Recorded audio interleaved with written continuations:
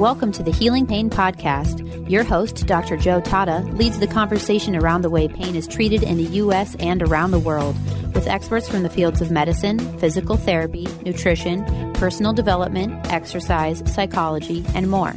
Each week, you can listen to receive free information about ways to treat and reverse chronic persistent pain. Now, here is Dr. Joe Tata. Hey there, welcome to another episode of the Healing Pain Podcast. I am your host, Dr. Joe Tata. As always, it's great to be here with you. This week, we're talking about the role of lifestyle central sensitization in chronic pain. Our expert guest this week is Dr. Joe Nijs. Dr. Nijs holds a PhD in rehabilitation science and physiotherapy. He is a professor at the Vrije University in Belgium. He is a physiotherapist at the University Hospital in Brussels, Belgium. He is also the scientific chair of the Pain, Mind, and Movement Special Interest Group of the International Association for the Study of Pain, as well as an expert panel member for the Health Science Division of the Flemish Research Foundation. Joe runs the Pain in Motion International Research Group. His research and clinical interests are patients with chronic pain, with a special emphasis on the central nervous system. At the age of 42, he has co-authored more than 200 peer-reviewed publications, attained more than $7 million in grant income, has supervised 30-plus PhD projects, and served more than 240 times as an invited speaker at both national and international meetings with regard to pain. Joe is ranked first in the world among central nervous system sensitization researchers, second in the world among chronic fatigue syndrome researchers, fifth among whiplash injury researchers, and sixth in the world among chronic pain researchers. On today's podcast, you will learn all about central sensitization and the role that it plays in chronic pain, why the pain matrix may be outdated but still useful as the dynamic pain connectome becomes front and center, all about the microglia and the role they play in sustaining pain, the top 5 lifestyle factors that help alleviate chronic pain, what dry needling, alcohol, manual therapy, and some types of orthopedic surgery and smoking all have in common, as well as the rapidly evolving field of post-cancer pain research and treatment. As you can tell from the bio and the introduction, Dr. Nijs is one of the leading experts in the world of physiotherapy and pain research. Is great information whether you are a physiotherapist, a practitioner who treats pain, or you're someone interested in learning the latest with regard to healing chronic pain naturally. Okay, I want to thank Dr. Nijs for joining us this week on the podcast, and let's begin. Hey, Joe, welcome to the podcast. It's great to have you here today. It's my pleasure, Joe. You're looking forward to talking to you about chronic pain and chronic low back pain. You are kind of one of the world's experts in things like central sensitization and fatigue, which are important topics when it comes to chronic pain.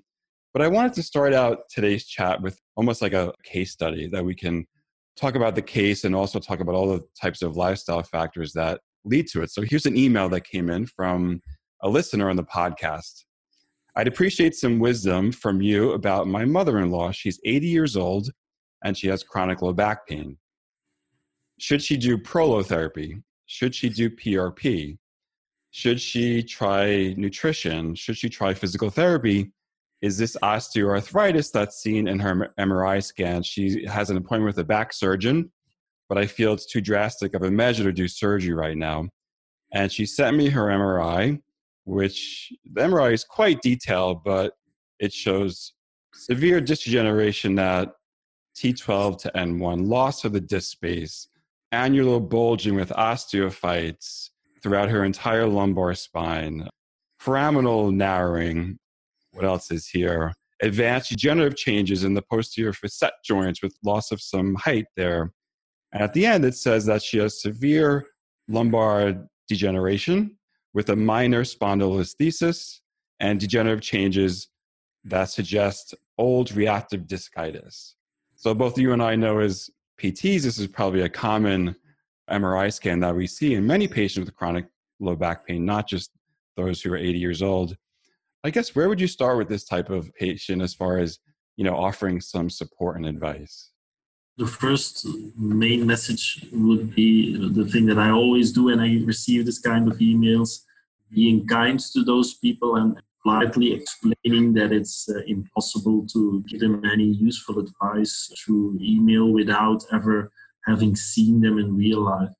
And that brings me to the next main message that I would give in advice to these types of requests is that we need to always do a thorough history taking, thorough clinical examination, and thorough examination of the full medical record before we can give any type of advice, because radiological diagnosis can be an important element in the assessment and the clinical reasoning process, but they should not be taken as a strict diagnosis that implies that we need to do surgery or need to give them whatever type of treatment. Unfortunately, it's not that simple. And we need to have a thorough biopsychosocial assessment of the patient, and then we can see what the bio part adds to the overall suffering from this particular patient. But of course, the tricky thing is to explain this to patients via email without making them angry and without disappointing them, of course. Yeah, because it's frustrating. And of course, most people with chronic low back pain have had back pain for a long time. They've seen lots of different types of practitioners. As you mentioned, an MRI scan is an important part of starting to look into a biological cause for low back pain. What are some potential red flags that this person may need to be aware of as they, look for a solution for themselves? Well, the good thing about the imaging is that clear red flags can actually be identified. But I understand that the situation in the United States is a bit different, and that you do have direct access to physical therapy, which is not the case in Belgium, even though we have a 5-year Master of Science degree as an entrance level for our profession. But we don't have direct access, so we can just lay back and just rely on the physician who is referring us the patient. It's obvious that's one of the major benefits of imaging in general, that you can easily rule out a number of crucial red flags. But of course, it's not only the imaging that's available to identify or exclude possible red flags, but it's an important resource. And it might even be more valuable to do that rather than providing us specific information on what is particularly causing the pain in patients with low back pain, for instance. Although I have to say that, referring back to this particular case, you mentioned that she had severe osteoarthritis at more than 3 subsequent levels of the spinal cord, and that she's rather old, that she's got a higher age. And that combination, that's probably the only subgroup within the spinal osteoarthritis population which appears to has some connection with spinal pain. General osteoarthritis of the spine is a non-specific finding which has no association whatsoever with back pain or low back pain in particular, but the same is true for neck pain. But if it's an older patient with 3 subsequent levels of severe osteoarthritis in the spine, then it might be a factor. I'm not saying that it's the reason why they're suffering from pain, because everyone who understands pain just a little bit knows that it is impossible to say that's the reason why they're suffering from pain. It's much more complex than that, but at least it has some association in that subgroup of the population with pain severity. Right. And if the older population, where you mentioned there's 3 levels of osteoarthritis, in the clinical reasoning process, are you starting to think that, well, there's potential there for a fracture, or there's potential there for degeneration that's severe enough that it may need a surgical intervention? No, I'm not saying that it would need a surgical intervention, because I'm not saying it's dangerous for fracture either, but the second option. So when it's severe osteoarthritis, that's important, not just some osteoarthritis, but it should be classified as severe osteoarthritis according to the radiologist. Then it can contribute to the pain experience, and then it can be part of an osteoarthritis spine problem. But even in that case, I wouldn't recommend or even consider any of the fancy surgeries that they have for this type of medical problems.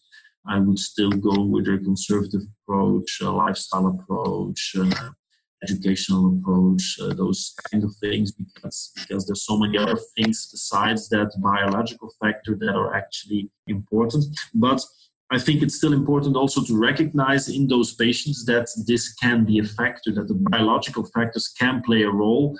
And of course, we cannot do anything about those biological factors in strict sense. You mentioned surgery, but we know that those type of surgeries in general, they don't work, or there is not enough evidence to support their use at a group level.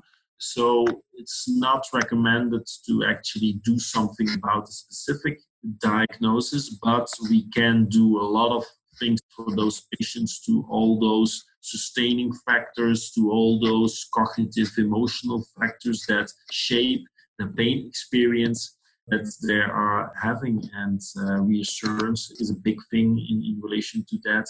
So I think that should be the focus of our treatment rather than specific diagnosis. But when we are reassuring the patients, when we are educating our patients, of course, we need to be aware of the possible role those biological factors play. And in developing the therapeutic alliance with our patient, it's very crucial that we have that right from the beginning, and that we don't pose against the beliefs of our patients, but rather extend and broaden the view of the beliefs of our patients.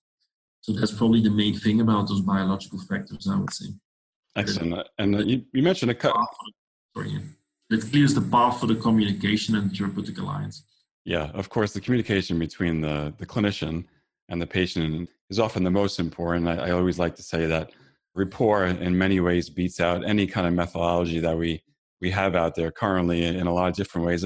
You mentioned lifestyle, and I want to touch on pain education and explain pain and some of the other things. But before we do that, because you do have a pretty vast amount of research out on the topic of central sensitization and what it means for those with chronic pain or chronic low back pain.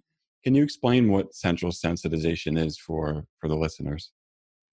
Well, central sensitization is a natural process. It's a way of protecting the human body from getting more damage. For instance, when you have just experienced traffic injury, for instance, traffic accident, then your central nervous system will increase its awareness, its sensitivity for at least a couple of days to protect you from doing any possibly damaging things, or just to keep yourself down for a couple of days, to rest a bit more and to allow tissues to heal properly. But after a couple of days, that increased sensitivity of the central nervous system, which can be compared to an alarm system which is switched on, and that alarm system should switch down again after a couple of days. And if that doesn't happen in a natural way, then this central sensitization thing becomes maladaptive, because the alarm system stays active even when there is no reason anymore for the alarm system to be turned on. And then you get all these increased sensitivity symptoms that continue over time and that are really debilitating. And you don't only get an increase in pain severity, but also the spreading of pain and sensitivity to other stimuli, and you get other sensory sensitivity symptoms. Excellent. And then, well, before I go into the lifestyle factors, there's a bit of a debate, shall we say, over things like the pain matrix. Is there really a pain matrix? Do we know exactly what's happening in the brain? And is the pain matrix even a current concept, or is it outdated at this point in some ways when it comes to, looking at functional MRIs or looking at what's happening in the central nervous system when it comes to the sensitization of pain? Well, I think when you talk to neuroscientists who are totally into the field of fMRI and all those other fancy techniques that we have available to monitor brain activity in response to potentially painful stimuli, for instance, or in response to threatening tasks, Then they tell us, well, the pain matrix concept is in fact outdated and it doesn't align with how we currently understand pain and chronic pain in particular. And they now talk about pain connectome rather than pain matrix because it's more dynamic than we originally thought it was. And it's also context specific. But in the end, I think the concept of the pain matrix in its more simplistic and older version is still very relevant and probably enough to make people understand much more about the complexity of pain. And of course, for the scientists, it's important to let all the science evolve and to get more information and to get improved understanding of how the brain is also contributing to the pain experience. But yeah, it was a bit too simplistic to understand that the pain matrix is responsible for all the pain we're experiencing and that it's a fixed set of combination of areas within the brain that are communicating with one another and producing pain, although the general idea is still rather valid, but it's a bit more complex and a bit more dynamic and a bit more individually tailored than we originally thought it would be. Yeah, well said. And, it kind of goes back to an image of what's happening in the brain doesn't necessarily point to a cause, so to speak. In some ways, they're really beautiful, fancy pictures, but it doesn't tell the entire story.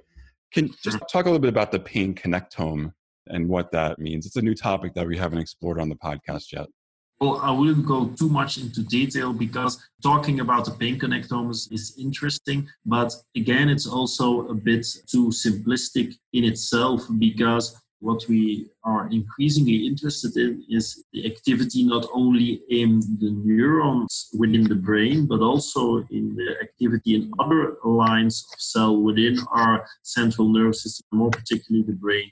And that brings us to the glia within our central nervous system, which far outnumber the neurons, but have always been a little bit understudied because they do not produce as much, or they sometimes even don't produce any they don't communicate using action potentials, to keep it simple. So they don't show up when you use EEG, for instance, to monitor brain activity, and therefore they have often been understudied. We always talk about the central nervous system, so it's focused on the neurons, on the neural tissue, and we used to think that the glia cells are there just to support the neurons, but we now know that they play a crucial role also in shaping the communication between the neurons. When we talked earlier about the increased sensitivity in the central nervous system, we know that the glia cells play a crucial role in triggering this or sustaining this increased sensitivity in the communication between the neurons and between the different areas of the brain that communicate together to somehow produce the experience of pain.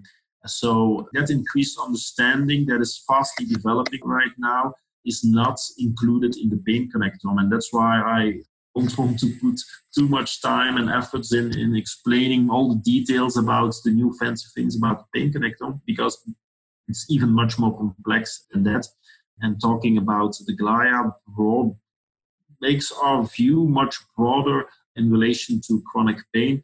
And there are now data from Marco Loggia's lab in Boston in the US, and also data from Ivar Kozek's lab in Sweden, in Stockholm, Karolinska Institute. And they found identical things in terms of increased glial activity in several types of chronic pain, including non-specific low back pain, including radicular pain, including fibromyalgia, and I probably missed a few other pathologies. So we have now increasing data from human studies to back up earlier findings done in animals that there is increased glial activity in many patients with chronic pain, and this fits well into our understanding of central sensitization.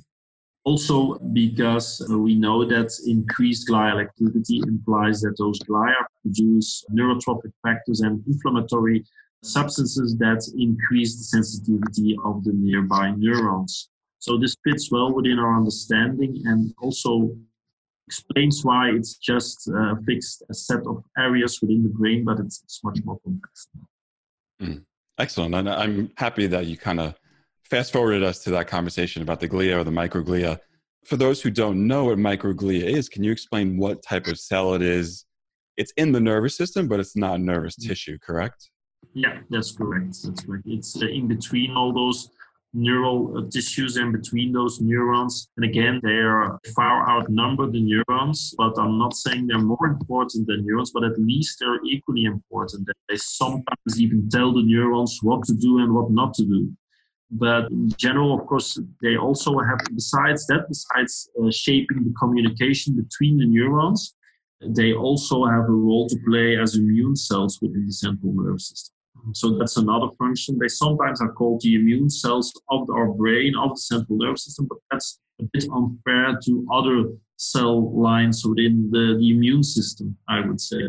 And also, obviously, they are less mobile because they stick within the central nervous system, while pure immune cells, they can go anywhere in our body. So that's the main things I think the audience can learn at this point from glia cells to get a bit of their basic understanding of those cells. Excellent. Before we move on to how lifestyle affects central sensitization and the glia cells, is glial activation, is it something that's just innate that happens in a human? Is it something that only happens in those with chronic pain? Or is it something that maybe someone genetically has a marker that causes this sequelae to happen in people? We know it's not a specific thing to chronic pain patients, that's for sure, because we know that there is increased glial activity, for instance, in patients with multiple sclerosis as well, and probably some other neurological disorders like Alzheimer's disease. There's some mentioning of increased glial activity. Also, we know that in severe obesity that you can get increased glial activity. So just to say that it's not a specific observation in the field of chronic pain on its own, but the most astonishing thing of it is that it's probably, for all that we know from human studies which have been done right now, it's that it's not just group observation, just because of those studies, those observational studies, they compared patients with specific, non-specific chronic pain diagnosis with those not having pain, so healthy controls. But it's not that it's a group observation, that at the group level, the chronic pain group turned out to have increased glial activity compared to the healthy controls. Of course, that was obvious. But when they looked at the individual level as well, they identified in each single individual increased glial activity. Really astonishing. Also, mentioning that it happens in other illnesses like obesity, multiple sclerosis, and I mentioned a few other neurological disorders as well. It doesn't mean that it's a real non-specific thing, because it's also related to the area of the brain. For instance, in fibromyalgia patients who have widespread pain and widespread symptoms, and also many other symptoms besides pain, they appear to have increased glial activity all over the brain. I'm not saying in all different areas, but it's spread in different areas of the brain. While in thalamus was one of the few regions where they identified increased glial activity in low back pain patients, so where you have a more localized pain problem as well. So the picture that they see within the brain scan that they use to monitor those glial activity actually somehow matches the clinical picture as well. When you match the increased glial activity in those specific brain regions with the functions of those brain regions that we already are aware of. So that's also an important finding. But we have to say that there's much more work to be done in the future, including examining what they have done in animals already to see whether glial activity is at the etiology of chronic pain or that it's just a sustaining factor. We don't know for sure. We know from animal work that it can be a triggering factor, that it can be at the basis of the chronic pain problem, but we don't know for sure in humans, of course. And then the next step is to see whether we can manipulate it therapeutically and that we can decrease the activity to a normal level, which makes sense when you look at the scientific literature so far. But again, that's based mostly on animal work. Excellent. I know it's an interesting area of research that's growing. And like you said, animals first, and then we see if we can apply it to humans. And then we get specific to certain conditions, diseases, diagnoses, to see if we can, manipulate it with the various treatments that we have that we use as healthcare practitioners. Talking about those treatments, we've talked about some of the complexity of chronic pain, how complex it can be from a neurobiological level.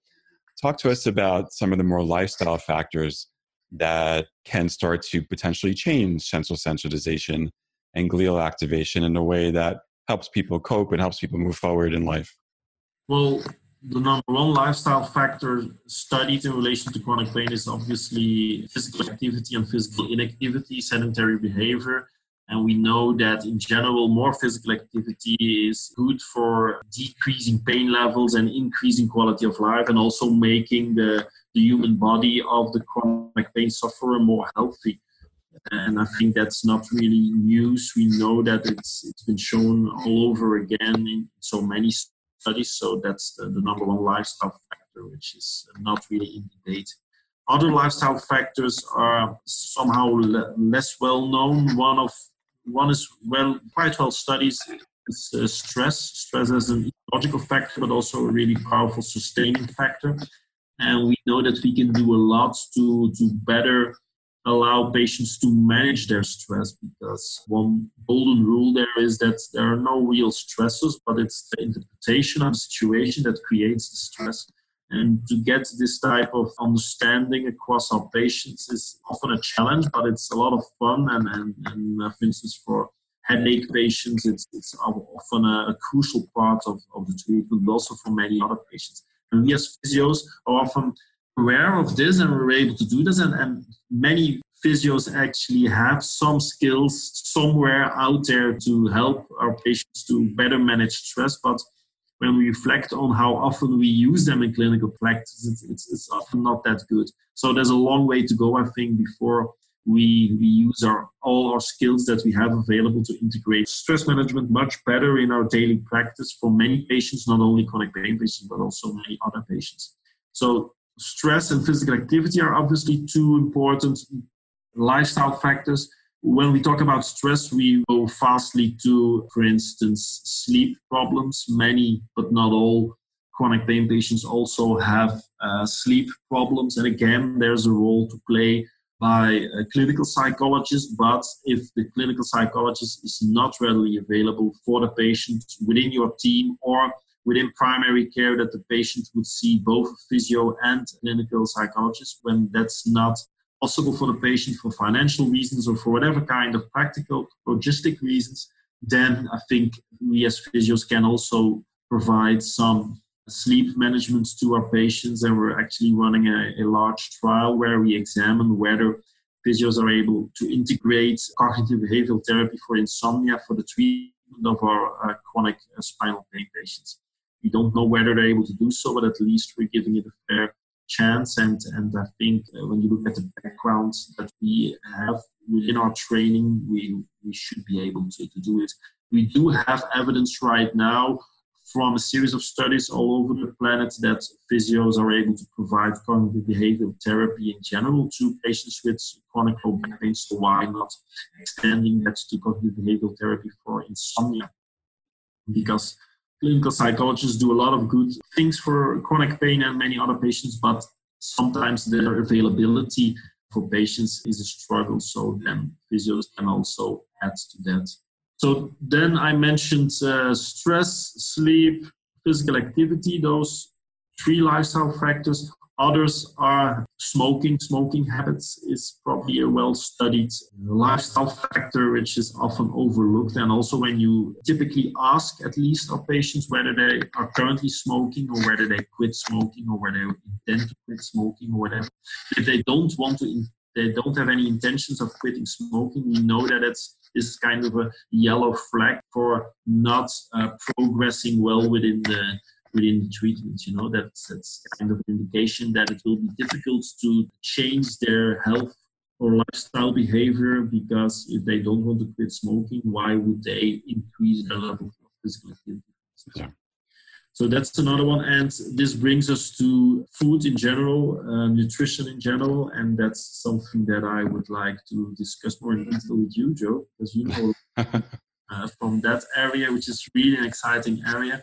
We're starting to develop research in that area as well, because I think there's much to learn about the interaction between nutrition and dietary habits in relation to pain. This has been studied to some extent in osteoarthritis, but not so much in low back pain, for instance, or non-specific neck pain or whiplash or fibromyalgia. There's some work in fibromyalgia there, but it's an exciting area, and I know that many physios are really keen to learn more about nutrition, also in relation to pain. So that's what we're trying to do ourselves right now, that we're trying to learn more about nutrition and pain. And when you mentioned the option of therapeutic targeting of decreasing glial activity and the associated neuroinflammation, well, then one route is, of course, nutrition as well, because of the many anti-inflammatory options you have with changing diets, which is more common practice within the field of cancer and post-cancer care, but not so much in the field of pain. So exciting times, I think, for physios in general, but anyone who's into pain science. Yeah, they are exciting times, and nutrition is new to physios. I gave a lecture a couple of weeks ago at the National Student Conclave, which is for PT students here in the United States, and I gave a lecture on nutrition. I just spoke about, kind of going in just softly about the Mediterranean diet and what the research says about the Mediterranean diet when it comes to different types of diagnosis. And you mentioned some: osteoarthritis, fibromyalgia, metabolic syndrome, obesity, different types of autoimmune diseases, because there are so many, but RA is probably the most common one. But you're correct. The one place where we don't have a lot of research as far as nutrition goes is spinal pain. There's a little bit of research that looks at things like cardiovascular disease and how that affects spinal health. But there's a little bit of research around how nutrition affects neurotropic factors and anti-inflammatory or pro-inflammatory factors with regard to spinal pain. But it is one area that has not been built out yet with regard to nutrition. So you're a researcher, maybe you'll take on that challenge. I'd love to tackle that with you one day and give you some ideas. But I think it's a lot of things we're talking about. One of my mentors is Elizabeth Dean, who is a physical therapist. She teaches at the University of British Columbia in Canada. And she did a meta-analysis on the ability for physiotherapists to counsel on lifestyle-related changes that are needed. And her study specifically looked at stress, smoking, nutrition, and of course, exercise. I mean, exercise is, I think, a no-brainer, but some of the other areas are new. But when we start looking at the multifactorial nature of pain and all the things that lead to central sensitization, that lead to poor coping, that lead to activation of microglia, you have to look at all these. And I've gotten a little bit of flack around this, actually. People say to me, why do you have a nutritionist on your podcast? Why don't you just focus on PT? Or why do you have a psychologist on? Why don't you just focus on, nutrition? And I say, well, if you've ever worked with people with chronic pain and you've talked to them, taken a good history and looked at the things that they're struggling with, these are all the things that they struggle with. So yeah, physical therapy is wonderful, but it's not the, traditional, when I say physical therapy, I mean traditional therapeutic exercise, manual therapy, potentially some modalities here and there. And even in the PT realm, and maybe I should just kind of throw this out here in our conversation, things like explain pain, therapeutic pain neuroscience interventions have done wonderful things for our profession. But we have peers that kind of just latch on to that as like, the holy grail. Why might something like explain pain not be enough when it comes to working with someone with chronic pain? Mm-hmm. Yeah, I couldn't agree more. I think explain pain has been crucial in also motivating PTs and many other professions to learn more about modern pain neuroscience and pain biology. But it's obviously not good enough. When you look at the effect sizes of only explain pain, they're simply not good enough. But together with other interventions, you get medium to sometimes even large effect sizes, and then you get the large effects. And you won't get those effects and positive results unless you also do explain pain first. So still, explain pain to me is one of the crucial factors to motivate your patients to create a therapeutic alliance and to make them invest time and energy in exercise or whatever kind of lifestyle factor which is needed for the patient. So therefore, it shouldn't be overestimated, but it shouldn't be underestimated either. So I think it's the combination, like you mentioned, which is crucial to integrate into a comprehensive treatment for our patients. Yeah, I think what you said there is that when you combine explained pain with other interventions, then you get moderate to greater effects. But which is fascinating, because when you look at traditional CBT, which probably has one of the largest bases of research for chronic pain, even in meta-analysis of CBT, there's relatively small to moderate gains, and most of them are really small. So it really says, okay, we need more than one intervention to help someone. Mm-hmm. True, even though CBT, when provided properly, actually does integrate a number of interventions and typically has these different modules which are combined, and you often have a physical activity module, you have a stress management module, you have a cognitive module. So it's often a combination, or at least a multimodal treatment, or it should be. On the other hand, when you look at the results, I'm just thinking out loud now. I'm not basing this on real strict science, but when you look at the large number of trials done by CBT for people with chronic pain, of course, they were done. The therapists were typically psychologists, and I'm not picking on psychologists, but those patients who were keen to participate in a trial where they get psychological treatment, that's of course a subgroup of the chronic pain population, and that's unlikely to be the same subgroup of chronic pain patients that we as physical therapists are actually seeing in clinical practice, because the majority of the people who are keen to see a physical therapist for their spinal or whatever kind of chronic pain problem, they are not open-minded to a psychological approach per se. And that's probably one of the biggest values of explained pain, that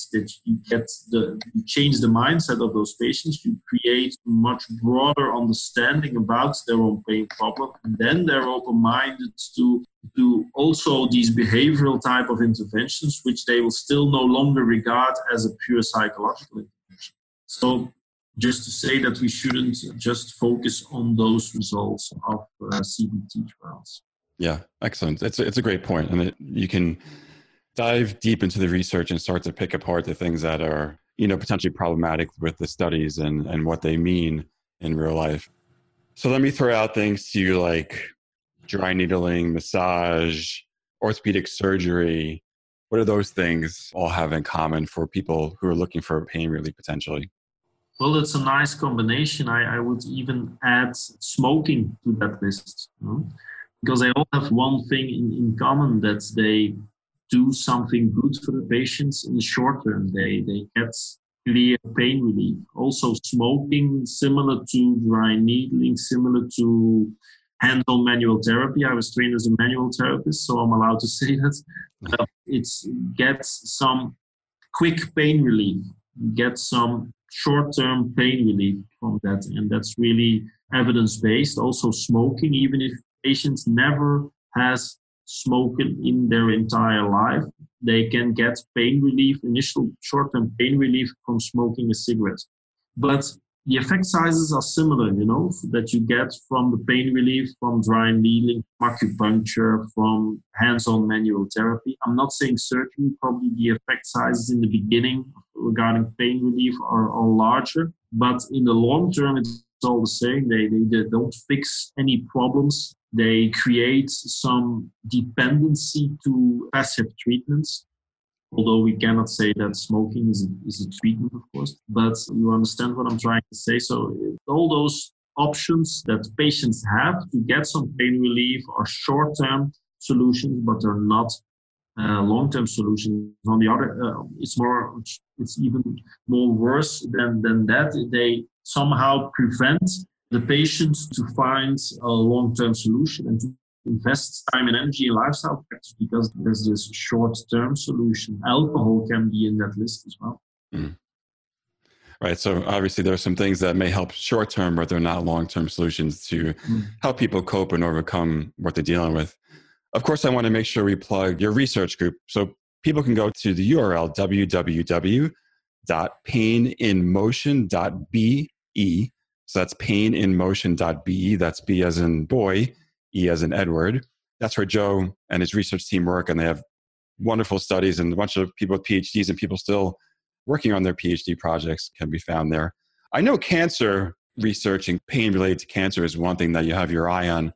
Can you talk about why that's important? I mean, a lot of PTs don't focus on pain and cancer research. Yeah, of course it's an increasing population, that's for sure, and then the population will only grow because biomedical treatments for cancer are fastly evolving. We don't only have surgical and radiotherapy and chemotherapy, but there's also this fast growing area of immune therapy with the Nobel Prize last month, also awarded to the founders of the immune therapy for cancer treatment. So the number of people surviving cancer are obviously spectacularly growing, which is very good news. But the problem is that those patients, yes, they survived cancer, but they often struggle with debilitating symptoms like chronic pain. Up to 40-50% of the patients surviving cancer have chronic pain. Similar amount of number have chronic fatigue, sleep problems. You have to be aware that once they get the diagnosis of cancer, this is a real traumatic, stressful experience. And the stress will continue throughout the entire process of cancer treatment, which is often years of cancer treatment, so that their body is under a constant stress. And that's why it's not so surprising to see study results where you see that their natural stress response systems are really exhausted in up to 50% of those patients. So helping them in managing everyday stressors much better is something we can do for them. Also, they typically decrease their level of physical activity during a cancer episode or cancer treatment phase. And so they need to slowly rebuild their physical activity level. Also, one of the major risk factors for getting or developing new cancer is that you already had cancer before. So even though you survived cancer, that's one of the major risk factors for getting cancer again. So it's really important for them to adhere to a healthy lifestyle, also to have real good nutritional habits, because that's a major thing, like you mentioned yourself, in the field of cancer. And all those factors are really things that we can do for our patients, and we can provide treatment which is useful for them. And I didn't even mention bone health. Bone health is also a crucial thing because many of the aggressive cancer treatments, they actually decrease bone health spectacularly. And this is invisible, of course, to the patient and also to many clinicians. And again, we as physios are really well trained to do some preventive treatments or interventions that can improve their bone health as well. So there's much we can do as physios for those patients. And it's a really exciting area. Patients are really grateful to physios who provide a good treatment to them. So it's an exciting area, but there's much to do for motivating physios apparently to actually involve in that specific area of profession. Yeah, I know there are some physios that obviously work in hospitals where cancer care is provided, but the things you're talking about are the long-term prevention, things that can help people thrive after they've had a cancer diagnosis and after they're done, with the type of treatments they receive, which, like you mentioned, help them extend their life, but can be damaging to many of the cellular components inside the cell that keep energy producing, that keep them healthy and vital and help all the different systems in our body. Joe, it's been great chatting with you. I mean, I think your research is key, and I think the approach you have is probably rare in our, kind of global effort to help people with pain. Just, once again, tell everyone where they can find you and some of the exciting things you're going to be working on, over the next year or so. Well, I guess the audience is mainly concentrated within the US. And so getting back to the US, I'm checking, March 8, 9, and 10, there's the Congress in Denver, organized by IPSI. So I will be lecturing there together with Dr. Iris Kopiters from our group. And in the southern part of America, so South America, we will be giving a course in Chile the next weekend after the Denver Congress, so 16, 17, the weekend of 16 and 17 March, we will be giving a course on stress and sleep management for physios in Chile.